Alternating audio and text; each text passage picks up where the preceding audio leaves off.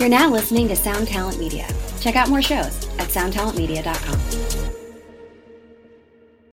When you need mealtime inspiration, it's worth shopping Kroger, where you'll find over 30,000 mouth-watering choices that excite your inner foodie. And no matter what tasty choice you make, you'll enjoy our everyday low prices, plus extra ways to save, like digital coupons worth over $600 each week. You can also save up to $1 off per gallon at the pump with fuel points. More savings and more inspiring flavors make shopping Kroger worth it every time. Kroger, fresh for everyone. Fuel restrictions apply.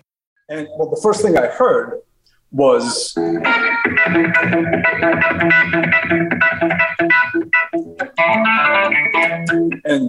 I just never heard that sound before. My ears had never heard anything like that before. I couldn't believe it was a guitar doing that. And it changed my entire way of looking at guitar, because before that, I was just like hyperactive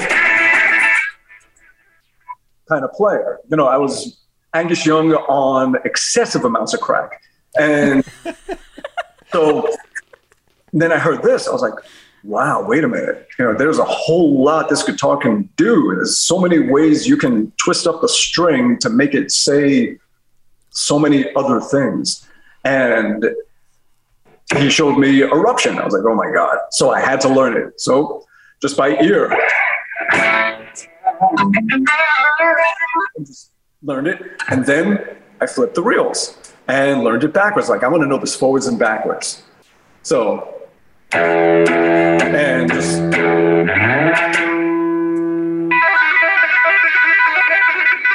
learned it the other way. And just did the whole song and learned it back so I could play it forwards and backwards. You're the first person to ever like say, I want to learn something forwards and backwards, literally. Right. Ladies and gentlemen, welcome to another episode of 2020. I'm Siobhan Cronin here as always with Corey Peza and Benny Goodman. How's it going, guys?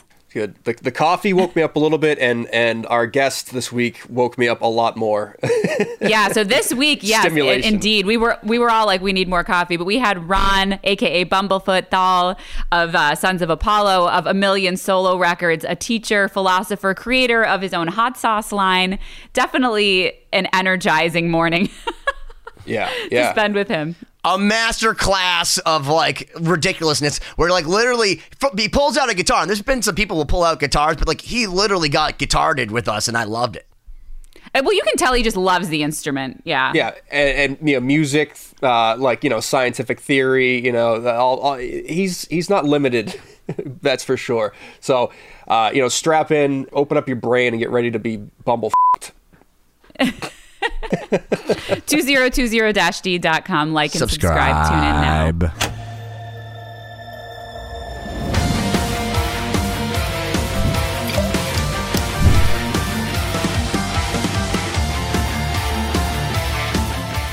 Ladies and gentlemen, my name is Benny Goodman, and I'm here with my cohorts, but we're not even going to bother with them because we're here with one of the greatest guitar players in the world that does more things. I swear to God, I have a computer screen that's like this big, just filled with, he has his own hot sauce. He's done videos with maybe 7,000 of my favorite players in every single band known to man. He's in Sons of Apollo, which I guess is according to the world, one of the biggest progressive bands. He played in Asia. He moonlit in the band. Like, he was in Guns N' Roses for a while. He has 74 solo records, including this one I got signed in 2007, which has been on my wall. Ladies and gentlemen, Ron Thal, Bumblefoot. How are you, man? What an epic introduction. And you say that you're tired this morning. I'm impressed. Yeah. It's a facade. Oh, I'm good, yeah. I was up at 7, taking care of business, and at the studio now, just taking care of mixes, and yes. And here we are to distract you from all the important work you have to do. So we apologize. Yeah, well, in watching your videos and reading about you, not to interrupt, I feel like no amount of work that I do in my life can help me catch up to what you've accomplished in the years of your career. It's amazing the amount of music you've put out and the number of people you've played with, and the fact that you do the mixing and producing and engineering side of it too. In a lot of ways, that's really, really impressive. So hats off to you. Thank you. Thank you very much. Hold on, let me just read this here. Voted number 1 in 100 greatest hard rock metal guitars. Voted 2005 Guitars of the Year. Voted number 4 in the 20 greatest shred guitars of all time. Marty Friedman and Nuno would be angry if you called them shred guitar players. Listed in the 16 best rock guitars in the world right now, as opposed to then. Voted best guitars of 2017. Listed in the 11 best prog guitars, not just normal guitars, prog guitars. And then voted 2020 Readers Poll top 10 best guitars. Are you tired? No, I'm feeling good. You left out the most important, though. Featured guitarist on Chapter 1 of Lost Symphony. Oh, that too. Which is how we are all connected for anyone that's just tuning in. Ollie Herbert. So. He's the Kevin Bacon of all of this. He is 6 degrees of Ollie. Yeah. We could make that a show. We definitely should.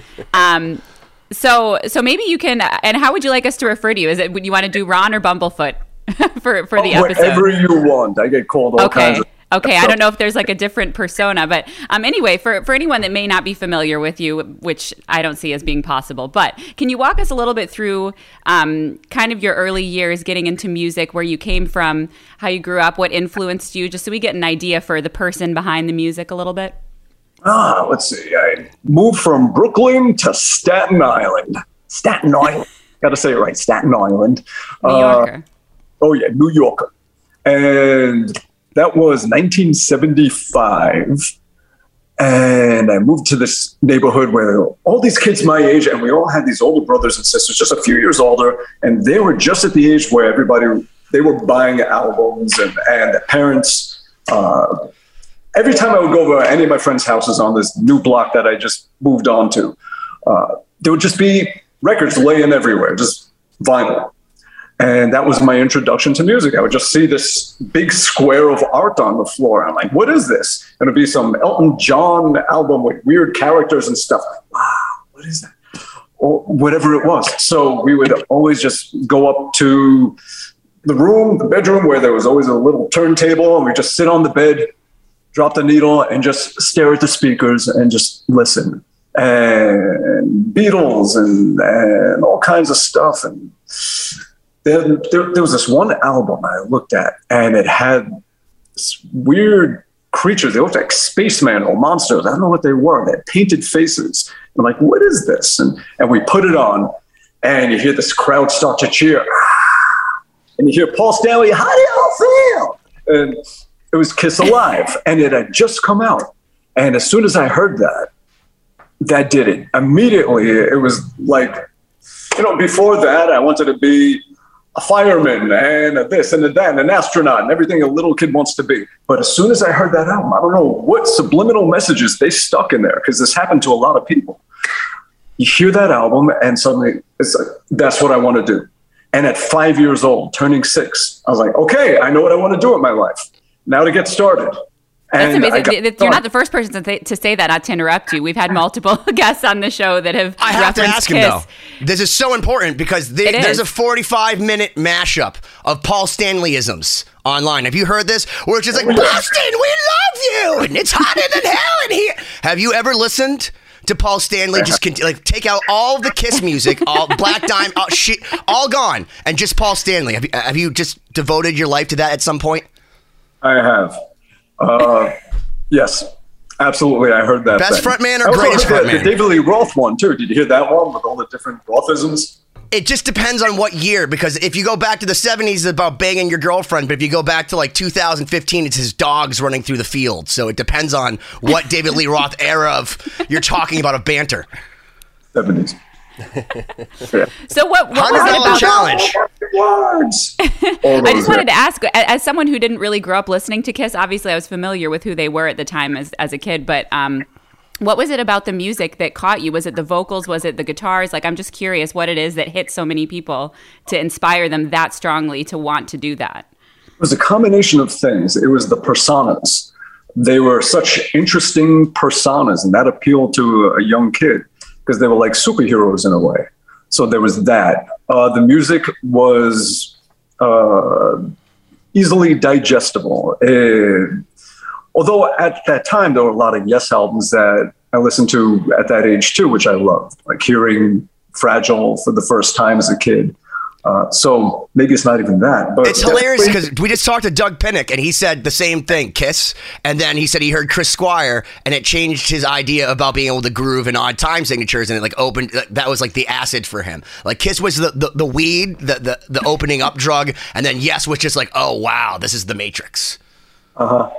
Totally. So it was a lot of that. Like when you grew up in the 70s, you were just constantly, every week, there would be something incredible that is released. And there was no way to avoid loving music, no matter what it was. Every kind of music. It was at its pinnacle. It was at its best. It was, whether it was the funk, whether it was the punk, whether it was, the classic rock stuff, everything, even the disco. Young me never would have thought old me would be defending disco, because at that time it was rock versus disco, and it was the big war.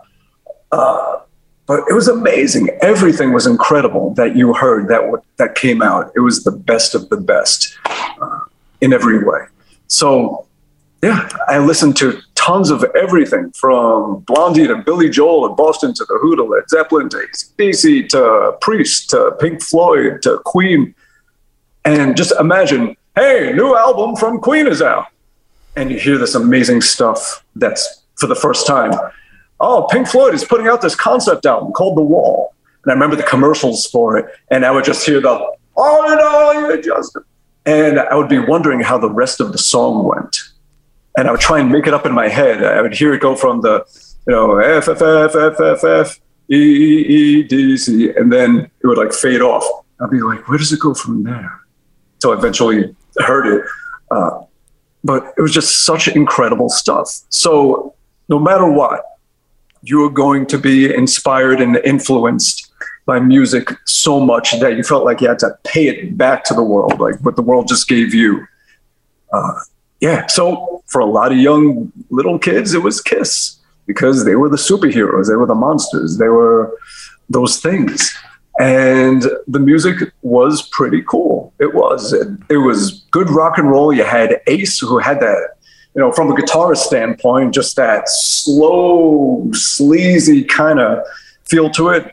Paul Stanley, the riffs were very Stonesy, which you could even go farther back and say it was, 50s inspired. Gene, and there was so many different personas in the music as well, so many identities. You had Paul Stanley, that was kind of soulful. And then you had Gene, that's just like, just testosterone-y. Sounds like some kind of pasta. Hey, Mom, make me some testosterone. I'm going to go work out. Yeah. Gene Simmons, I've already trademarked that, Ron, so please send me my money to Gene Simmons. Immediately. What was the point that, that connection you had with music and the fandom turned into you picking up an instrument? It was immediate. As soon as I heard Kiss Alive, it was almost like it was mapped out in my head. And I started doing it. I started writing songs I did not know what to write about. I was 5.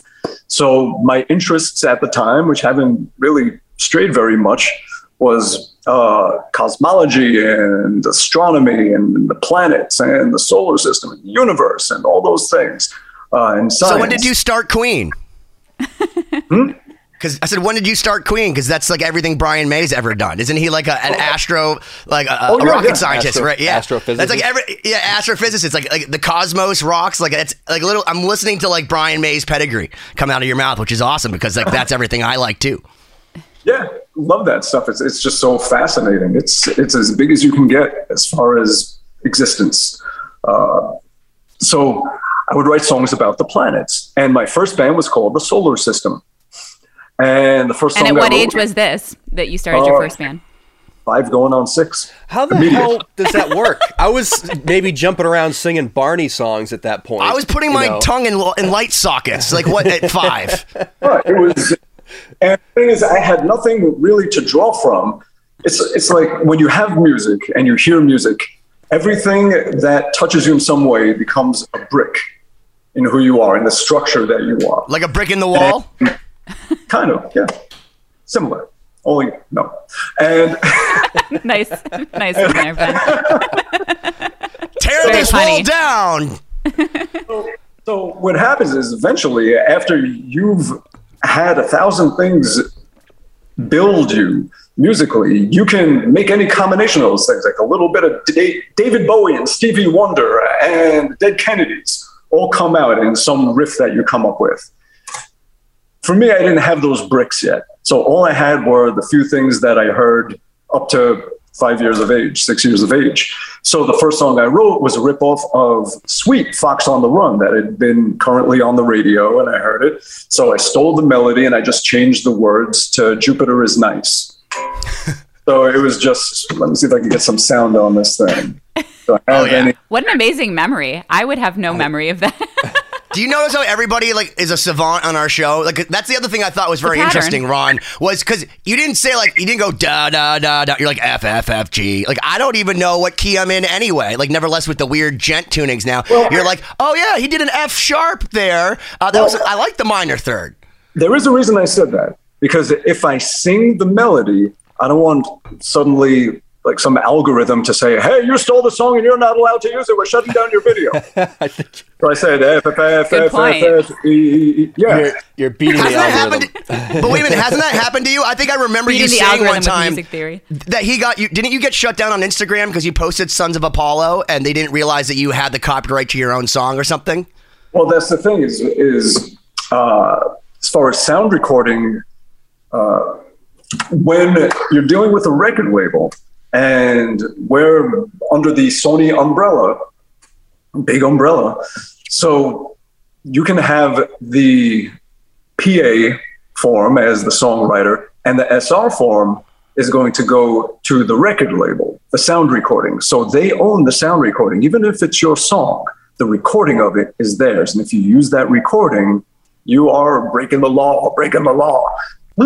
So that was so corny. We need to go to Jupiter so we can rock up there with no copyrights. The law, and I just had to see, I can't do that because the algorithm is going to pick it up and say, oh, you might get this video shut down because I said breaking the law like that twice, and then went meow. So that's why you got to sing Jupiter Rocks instead of Sweet, and then they won't know. Right. So tell us about the Jupiter song. So yeah, it's it was just using the melody. Oh, so there's Apollo tuning.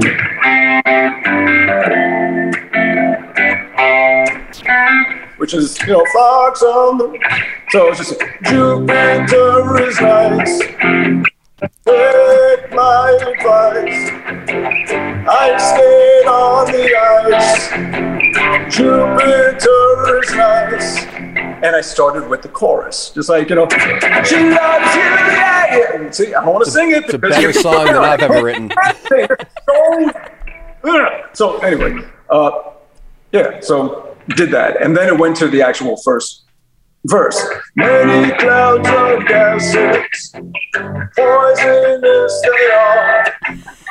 They are so colorful, you can see them near or far. And then back to the chorus. Jupiter is nice. How many vocals? Take my advice. And yeah, so that was one of the first songs. We had some other ones. I remember there was one called Smoke in Space. It was like, big planet, smoke in space, stars and gas around. The sun is hot and Pluto's cold, and the earth has no ground. We're to the sound, the beat of rock and roll. The spacemen jumped and turns up and found music in their soul. I would like to be there, I would like to be there, I would like to be there, yeah. I would like to be there. You gotta have like the claps and stuff. I would like to be there. Or just like a big snare. I would like to be there. And everything we wrote, when I put a band together, which was my brother on drums and my neighbor John on guitar, and he sang mostly, and everything we wrote was sort of Kiss inspired because that's what we were into. So we had one song that sounded like Firehouse in reverse. It was like this drudgy, just like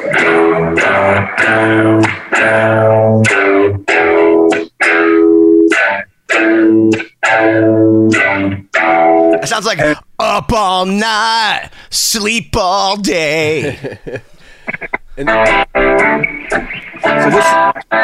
this is when you were 5, 6 years old. This is happening. And were you singing or were you playing?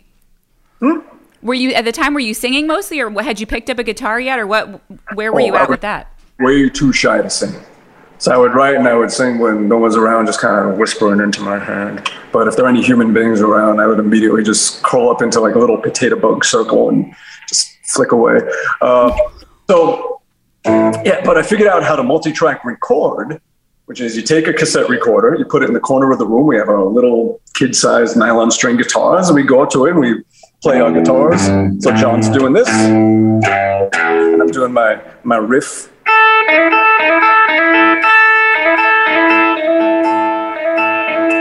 And my brother had a Bugs Bunny drum set he got from Sears. I still remember it had a picture of Bugs holding a carrot like a cigar, saying, "What's up, Doc?" And he was about 10 feet back, and he was playing distance, for levels. And then we had our music on a cassette. Then we would have the cassette recorder, and we'd take another one, put it exactly about 2 inches away. No closer, proximity effect gets too basic. So put it right there, and press play on this one, press record on this one, and we like, and this one starts playing the music, and we start singing next to it. Now this one is capturing the music and our overdubbed live vocals. So now we have our vocals and the music on this one. And then from there, if you want to overdub more stuff or just make dupes, we press play on this one that now has the music and the vocals, our complete recording, and record it onto here.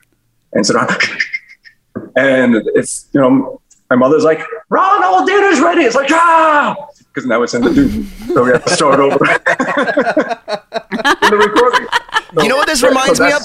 The trials and tribulations of recording as a 5-year-old. Because during Newton and Leibniz were concurrent to each other, and they both came up with infinitesimal calculus, except that Leibniz wasn't much of a Pope guy and Newton was, so he got credit for it. I feel like Les Paul was doing all this multi-track recording while Ron was in his room grounded, and he came to market with it first, but meanwhile, you figured it all out, dude. Like, you literally figured out your own multi-track recording autonomous from that. Like, that's pretty amazing, dude. Like, at 5, I didn't even know how to put the tape in. Well, speaking of that, there wouldn't even be cassettes if not for that, because a cassette is a multi-track tape. It's a 4-track. Side 1, left and right, side 2, left and right. And what I used to do is I used to take them apart and flip the reels, and then everything would be backwards. So I would learn songs backwards that way. So, but you take the tape out, like the little tape, and you'd unspool it, and you have that dexterity? I would record on a cassette something like I wanted to learn Eruption backwards. I was so just amazed the first time I heard it. Why is the best? Because, at one point I was about 10 years old. 11. 10 years old, he's only Eruption backwards. I hate you, dude. This is like more than any Tiger Mom. So Siobhan's like, I didn't get beat till I was 7. I started taking guitar lessons. I was learning all the academics and then eventually jazz and classical and all that stuff. And on my own, had the band, writing, recording, doing everything. And I would also, we would learn covers too. So I just really got into trying to learn as many songs as I could. So what I would do is I would do an album a day. I would put on an album and I would play along with it and try and just intuitively, where are they going next? So they go to another verse, another chorus, and get to know the song and play along with songs that I never heard before or just never played before. So I would take an album and I would try and learn the whole album. Look at you! She's never made an appearance ever. She never makes look happy about it. Yeah, no. But she came in. She's never come in like 105 episodes. Never walked into the room. So I was like, she'll make an appearance. She felt inspired. So I would take a different album. Like I remember Blackout from Scorpions just came out.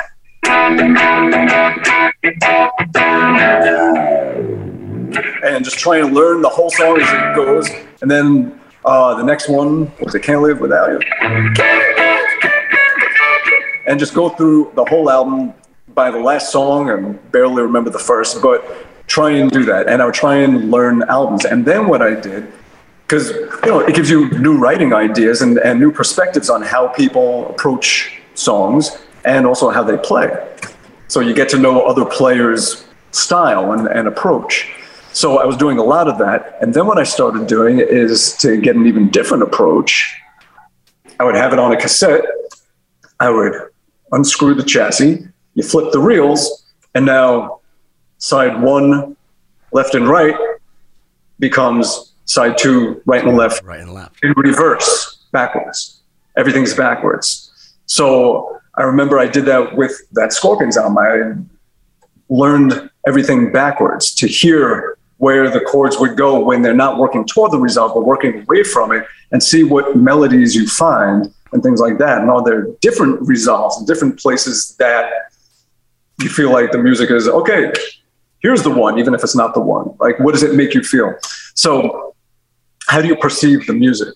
So I started doing that to a lot of things. And then when I was 12, I was late to the game. And that was the first time I heard Eddie Van Halen was when I was 12. It was 1982. And I remember I was at a band practice and some kid was there. He's like, do you tap? I was like, no, dude. It's like, what's tap? He's like, here's my flat ball shuffle, buffalo, buffalo, buffalo. Yeah. So he showed me, put your finger on the string. So I was going, he's like, no, the other way. And well, the first thing I heard was and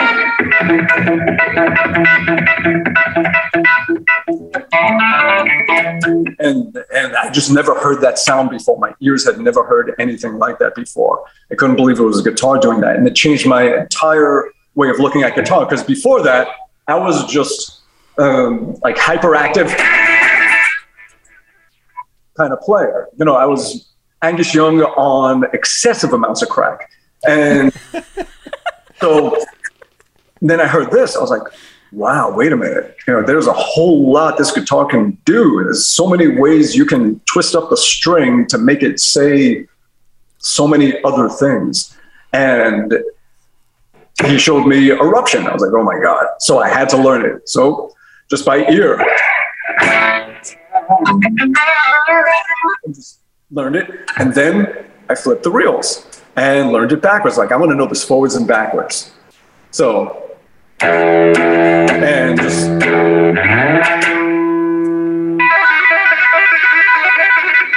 learned it the other way. And just did the whole song and learned it back so I could play it forwards and backwards. You're the first person to ever say, I want to learn something forwards and backwards, literally. Right. I have a question for Siobhan and Corey. Sorry to interject. Did we just listen to somebody explain what it's like to be a savant? Because it sounds like, do you have synesthesia? Do you feel prime numbers, Ron? Because I feel like the stuff that you're explaining, I mean, it makes sense if I told Corey in our 30s, dude, turn over your old tapes and let's learn Eruption backwards. And he's like, dude, I don't have enough beer for this. You're barely 12 and you're like, well, I'll learn backwards. This is the amazing intersection of the creative and the analytical, though. It's like I can understand that fascination with wanting to know the Venn mechanics. diagram. Yeah, the mechanics of how does this work and how does this make me feel? And that's something that we've done in violin and piano pedagogy, is learning stuff backwards or reversing the rhythms or things like that to help you with memorization and understanding of harmonic changes. So I can understand that. Retrograde, inverse, and that thing and all that stuff. Yeah. Yeah, I love all of that stuff. Siobhan's I learned Paganini's Fifth Caprice in A minor backwards at 322 BPM, so try that, Ron. No, I think it was enough torture to learn it forwards that I just didn't even bother. Was that one? Was that Tchaikovsky? Oh. That's a Siobhan question. Yeah. That's the Tchaikovsky Violin Concerto, yeah.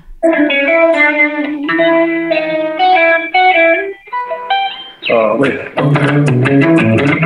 That was another one that I wanted to learn. My grandma had a bunch of old 78 records, so I started just popping them on and trying to learn them all.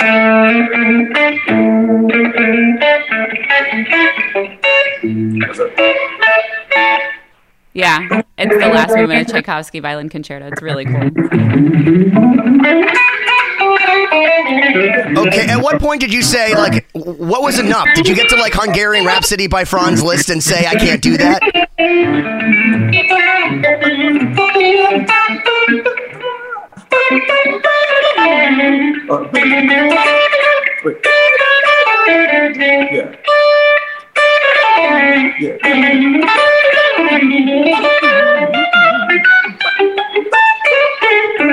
You want to get your violin, Siobhan? It's too early for this.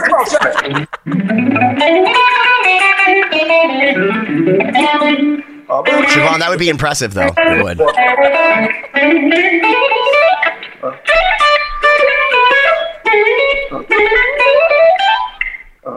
He's schooling me in this, so I'm not going to embarrass myself.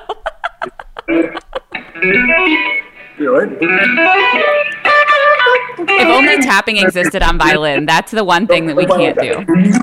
Yeah, well, you do it the hard way. Right.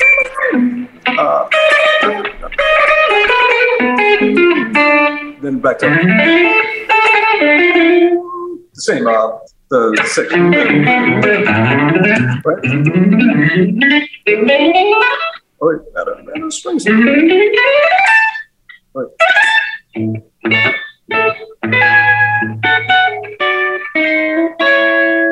it gets real Russian. Nice.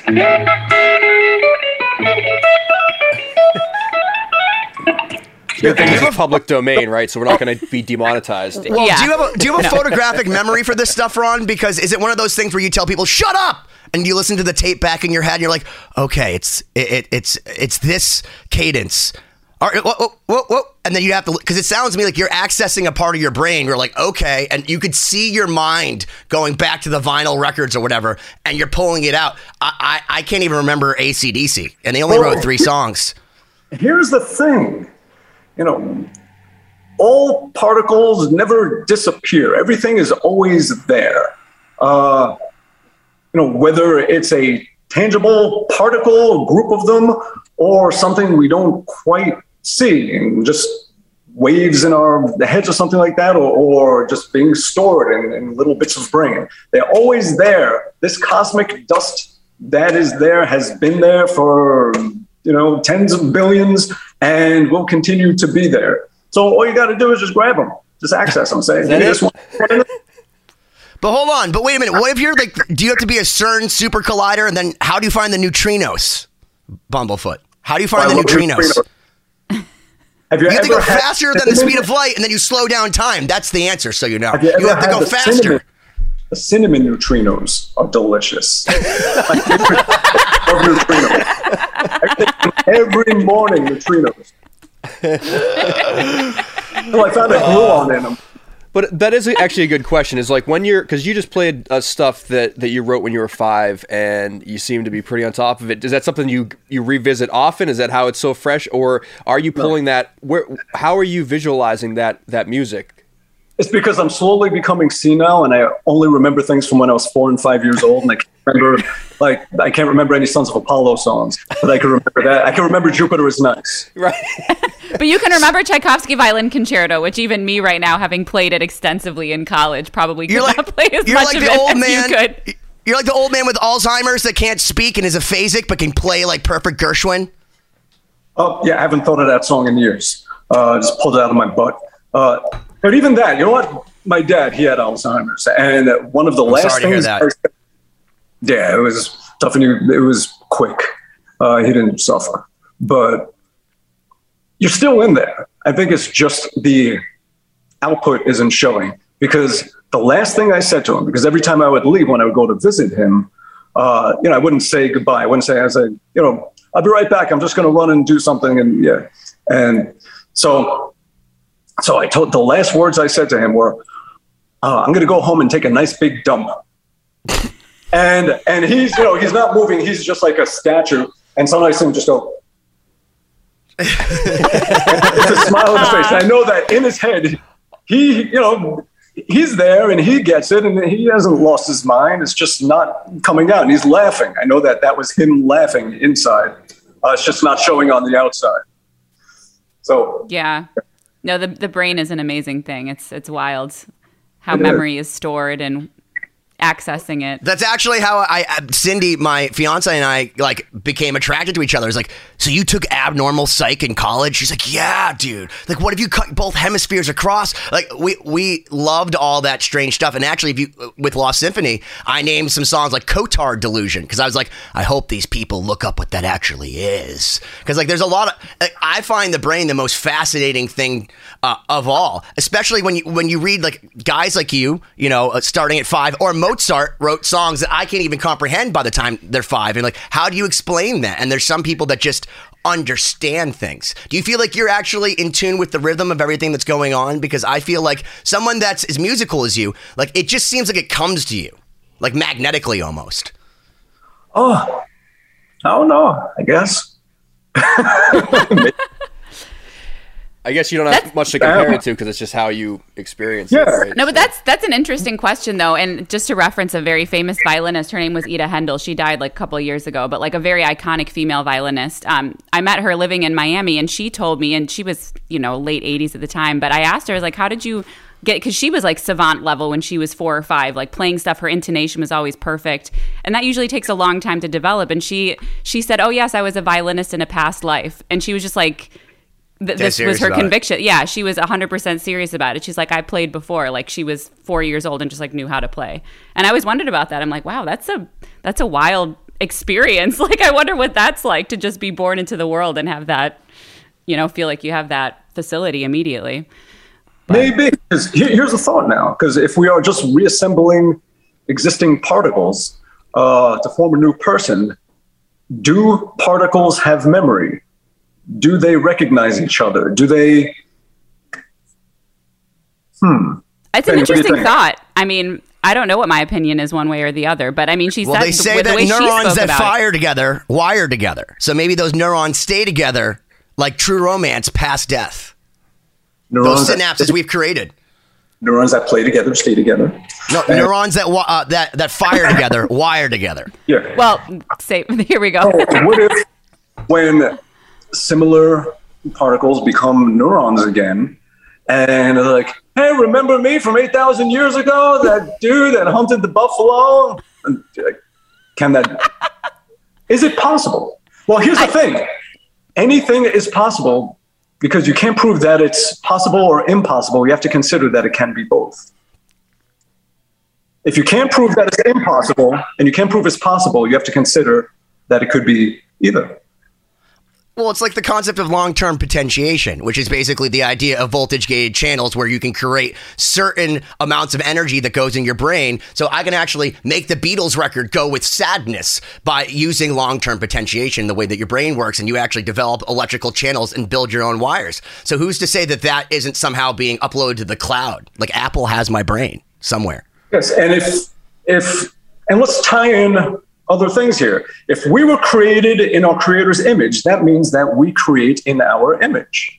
Because, you know, if the creator, let's just go there. If regardless of whether you believe that or not, you know, just conceptually, if a creator creates something in his image that is basically a mini-me, okay, then that thing is going to, when it creates, it will do the same and create in its own image. So could it be that everything that we create is just some sort of, you know, it's in our own image, whether we realize it or not? Like, let's say when we make the web, is it because we actually have a web of consciousness that we haven't mapped out and said, oh, this is a definite thing, but we're just part of it. So it's there and we're aware of it. You've given me the greatest double entendre ever, because that's a mode. You're the infinite modes of the one true thing. That's like Spinoza. He would say that there is one true thing, which is God, and that we are all just the modes of the one true thing that is God. So we are just enacting what is the true thing that is God. So it's almost like, is life predetermined or not? That's where it comes down to. But you're talking about modes is what we are based on the one thing that is God. So not Dorian or Phrygian, but the modes of the one true thing that is the thing. Yeah. So we're like the 1, 3, 5 of the 5 chord under the whole key umbrella of whatever that key is. That made more sense than everything else I've been listening to. I don't know.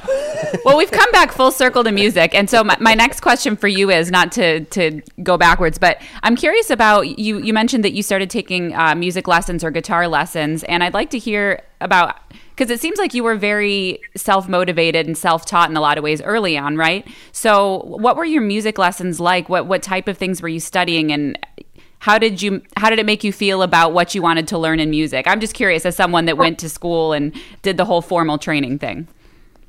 Mel Bay, Book 1, blue cover, E string.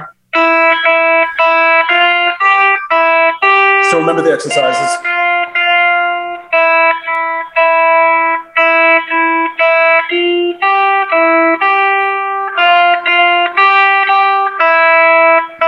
Then the E and the B string, and learning 3/4, called the Merry Men.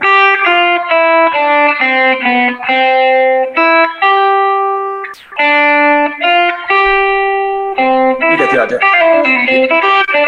I'm having a blast of nostalgia. And then, so I went through all the, the normal academic stuff. I remember trying to play an F chord like this because I couldn't flatten this down and get these rounded. And my teacher was like, nope, you have to learn how to do it like this. I remember, just like every guitar teacher has heard from their students, I played it perfectly at home, I swear.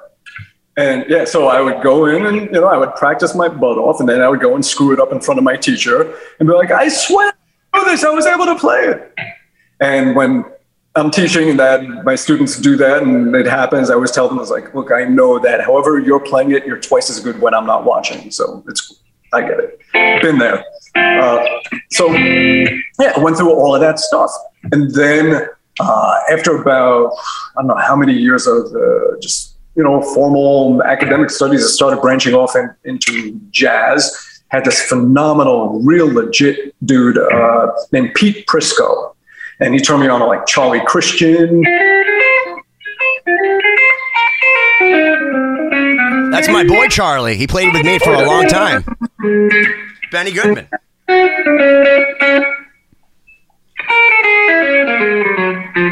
That phrasing, the swing he had.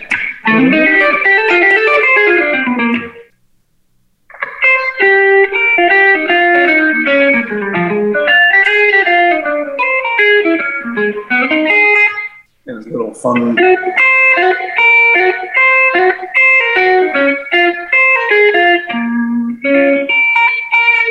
Little touch of rock and roll.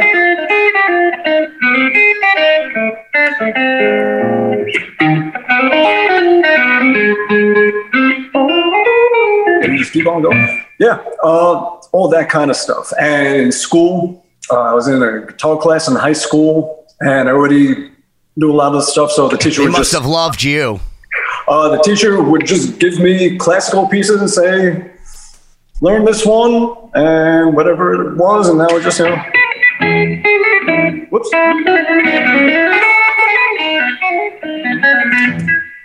Or just,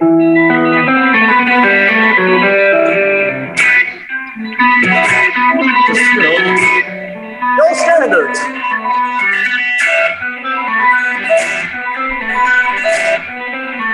All right. What did you find more tough to learn? Something like Andrei Segovia or Tchaikovsky? Or was it like a different kind of thing to master for you?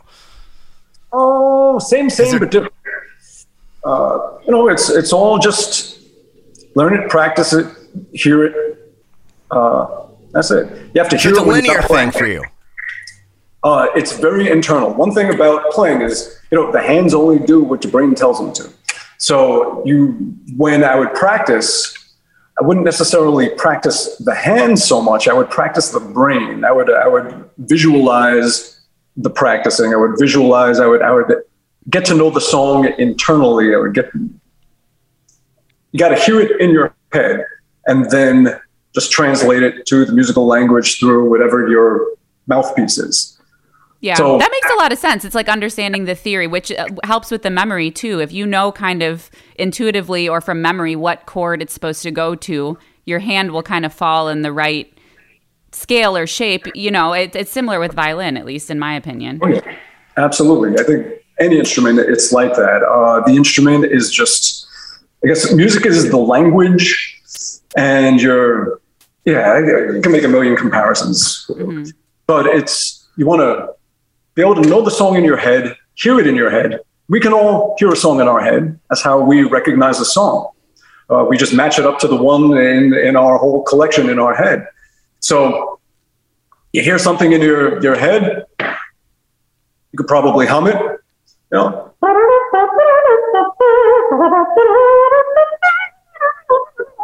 And, oh, Beatles,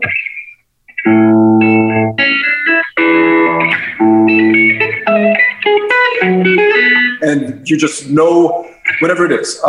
If you know how the song goes and you know how to speak the language, then you can easily translate the song into your language. So whatever it is, if you hear the song in your head, you're picturing it almost like a painting or watching a movie or something like that, and then you want to tell somebody about that movie. So you color it up however you can, or if you're with a band and you're playing the same way, and well, let me ask you this, because you just said something very important. That's one of my favorite quotes is from Frank Zappa, that the best you could ever hope for is that you can explain the idea in your head, and that you actually get the band or whatever to make it sound even close to what it actually sounded like. That's a terrible paraphrasing, but that it was very hard to get the music out of their head. And the thing is, with you, and I always find this the most liberating thing, is being able to hear it in your head and then having no loss of translation between your mind and your hands.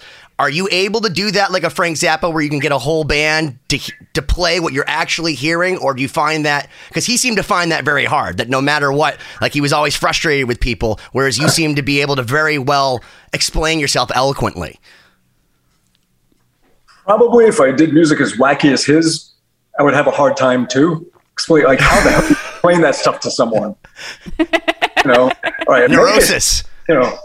Make it sound like Genghis Khan is getting pelted with oranges.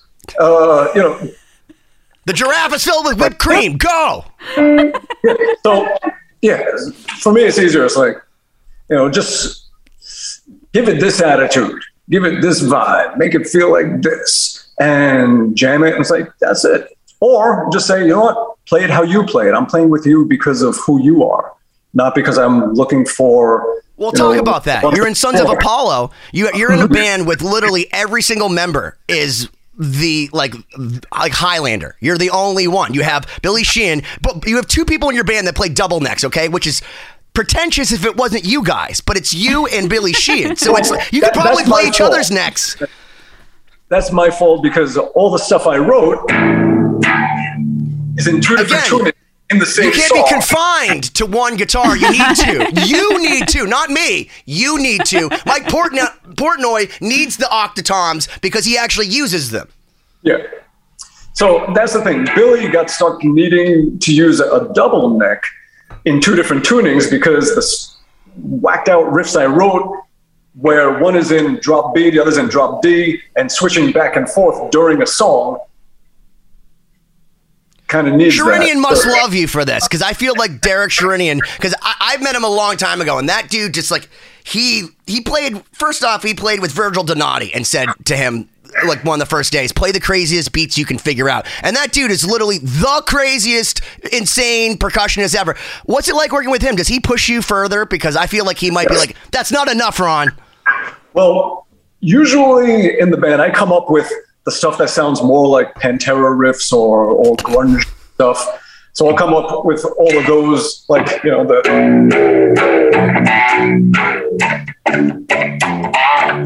those kinds of things. And then Derek gets into either this almost like Bartok kind of piano stuff, or just very UK kind of, the band's UK, that kind of stuff.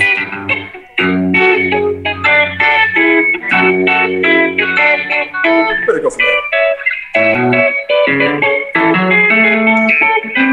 Oops, one note.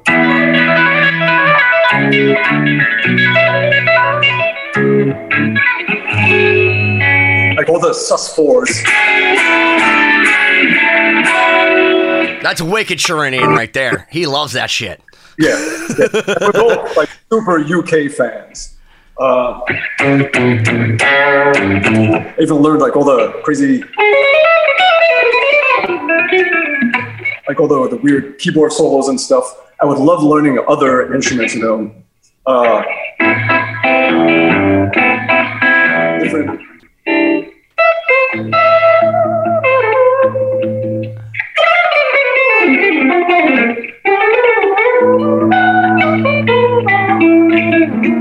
Zanzibar from Billy Joel, the horn solo.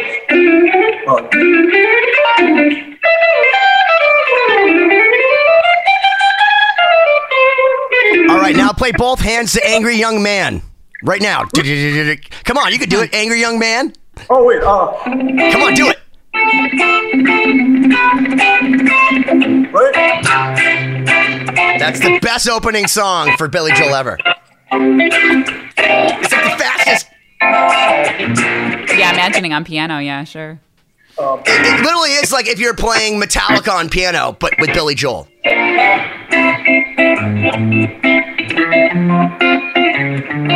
That's like, would you say that's one of his more progressive songs? I feel like that's a little bit out of the box for Billy Joel.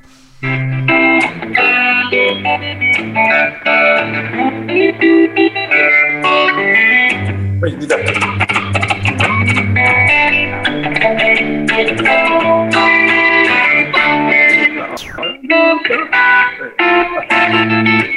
He's just accessing his mind. It's in there somewhere. And actually, that's a good point. You mentioned how when you're hearing that music in your head and translating it like you're doing right now, how does that work when it comes to writing and when it comes to improvising music? What? Like how do you visualize? I'm sorry. It's all good. No, how do you visualize music when you're actually composing it, when you're writing, and when you're improvising even? Everything I just write in my head. Rarely ever is there like an instrument in my hand when I write. I sing it to myself. If I like how it sounds as a listener, then, because a lot of times it could be fun to play, but maybe not so fun for someone to listen to. So you got to start as a listener and work your way backwards. So wait, so it's like all these guys, so all these new guitar players I've heard, they'll program it into a computer and then they'll learn it. You program it in your mind and then just play it back from your mind. So it's like an old-fashioned way. It's like analog to digital. But that's interesting though, because yeah, you'll come up with something different on your instrument than you would like intuitively or intellectually. It's the same with me. The difference between playing something on piano and playing something on violin will be different, or if I hear something versus having an instrument in my hand. And so you started playing guitar solos on violin, which I thought was really interesting. It's kind of the same concept. Yeah, well, I think that's the thing. That's the interesting thing about writing is I wanted to learn, and not that I've gotten much better, but the idea is to learn the language of other styles, of how other instrumentalists think, so that I can help improvise or, you know. Yeah, it's a whole other approach and challenging. In fact, that's going back to Mr. Sharinian. The biggest challenge in Sons of Apollo would be Derek would write some crazy keyboard part, and then he would say, "You need double that on guitar?" It's like, no, but I'm gonna have to, aren't I? So it would, like, there was one song that he came up with where I have to play like this, like so I have to like do pull-ups.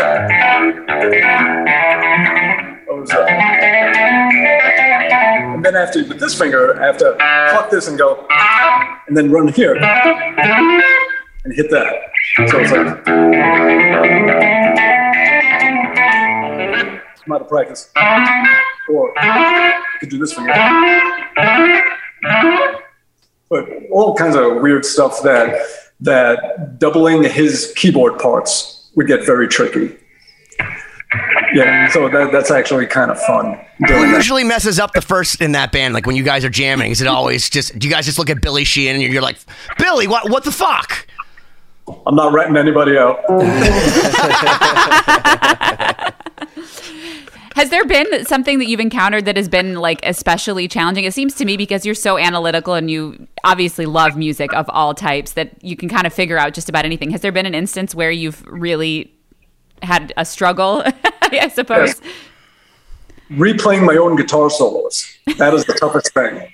Because I just come up with weird stuff, and then I go to play them, and if I don't write them down, later on when it's time to gig, and I'm like, I should have written this down. I have no idea what I did here. This makes no sense. And I'm slowing it down. I'm listening to the raw tracks at like quarter speed. Like, wait, that doesn't make sense. How did I do that?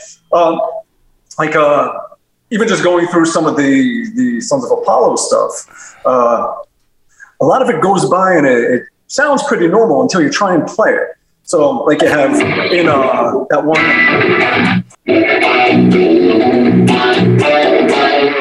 So in that song, even in the pre-choruses, I'm sliding. There's the main riff.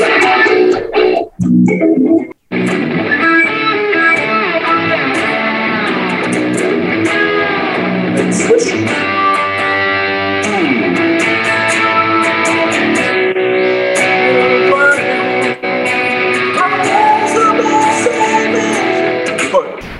In the solo to that song, it starts off as kind of just like nice bluesy kind of, and then it jumps up and it has to feel almost like a voice. So you don't want to just go as it's like pushes. So,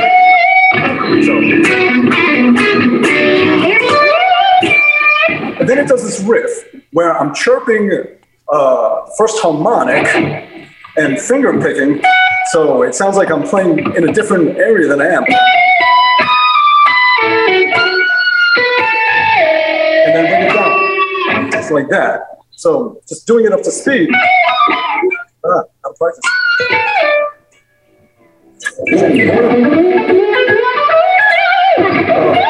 And then it goes to like a sharp fours, flat seven. That's the Lydian mixo. And then doing these like quick bursts. In groups of 5.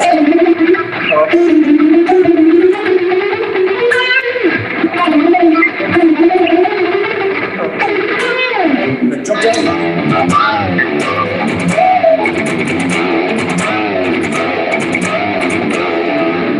And then bouncing around and just doing this whole little bit of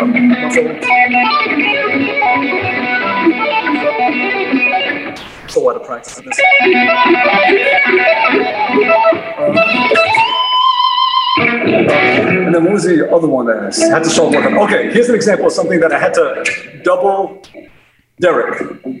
So the range of it, I have to do it on the fretless because I need that. So I have to go.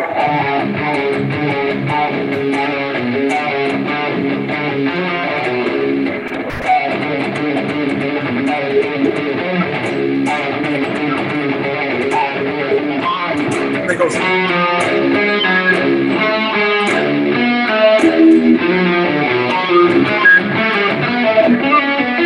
And you have to do it up to speed. It's real easy on the keyboard. I have to do it on the damn fretless. So,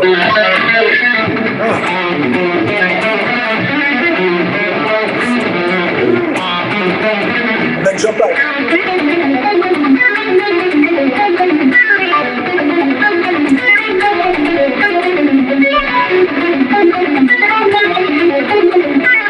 And then it goes like straight into the solo.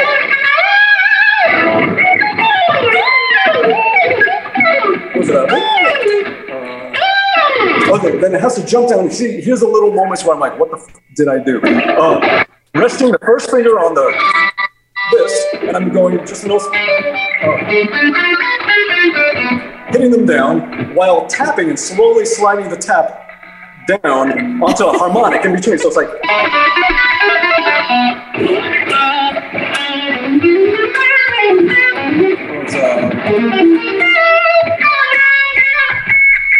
Put that in there.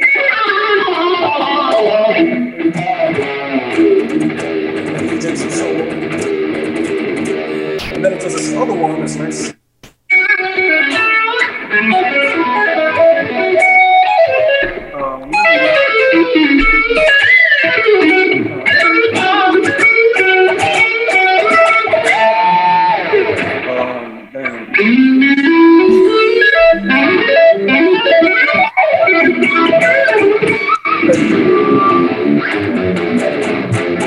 Hitting the wall.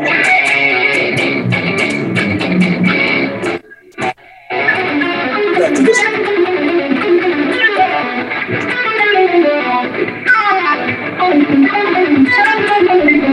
And then to like, it's just got to use a lot of the fingers to, because he's just like bop, bop, for a guitar player. Yeah.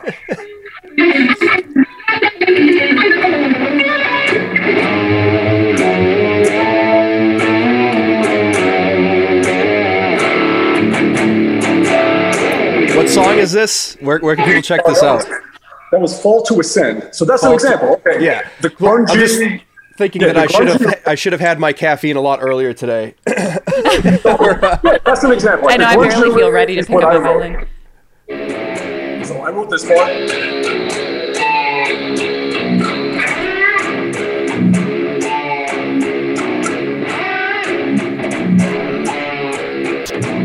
And Derek wrote the. And then a wacky solo with riffs that I can't play.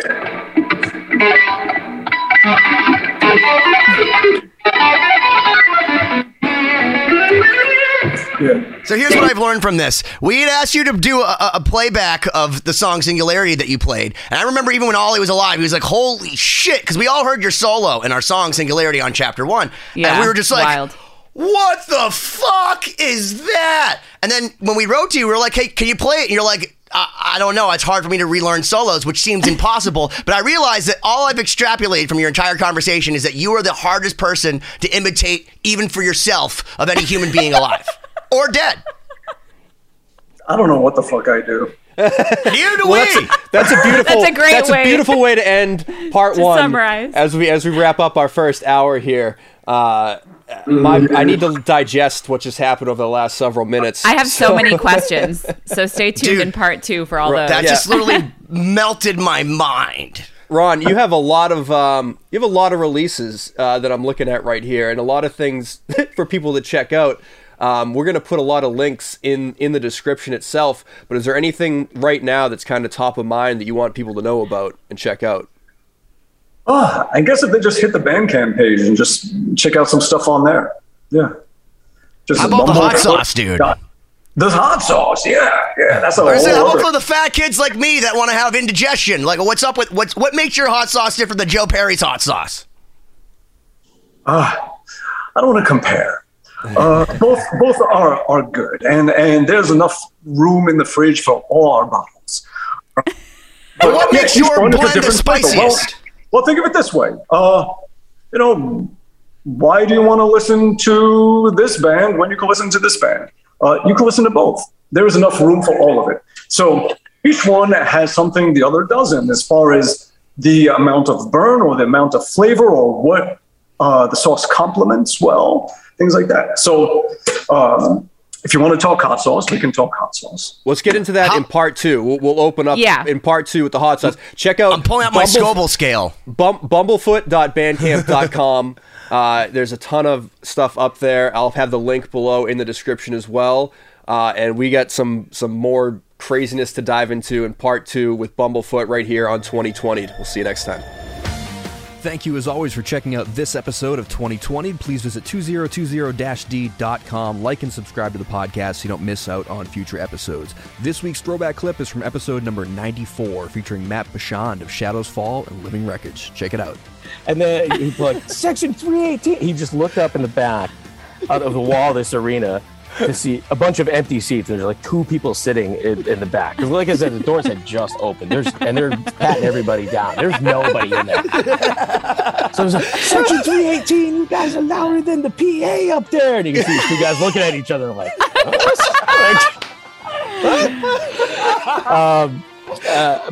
I do believe my favorite one, however, was he said, well, let me tell you something.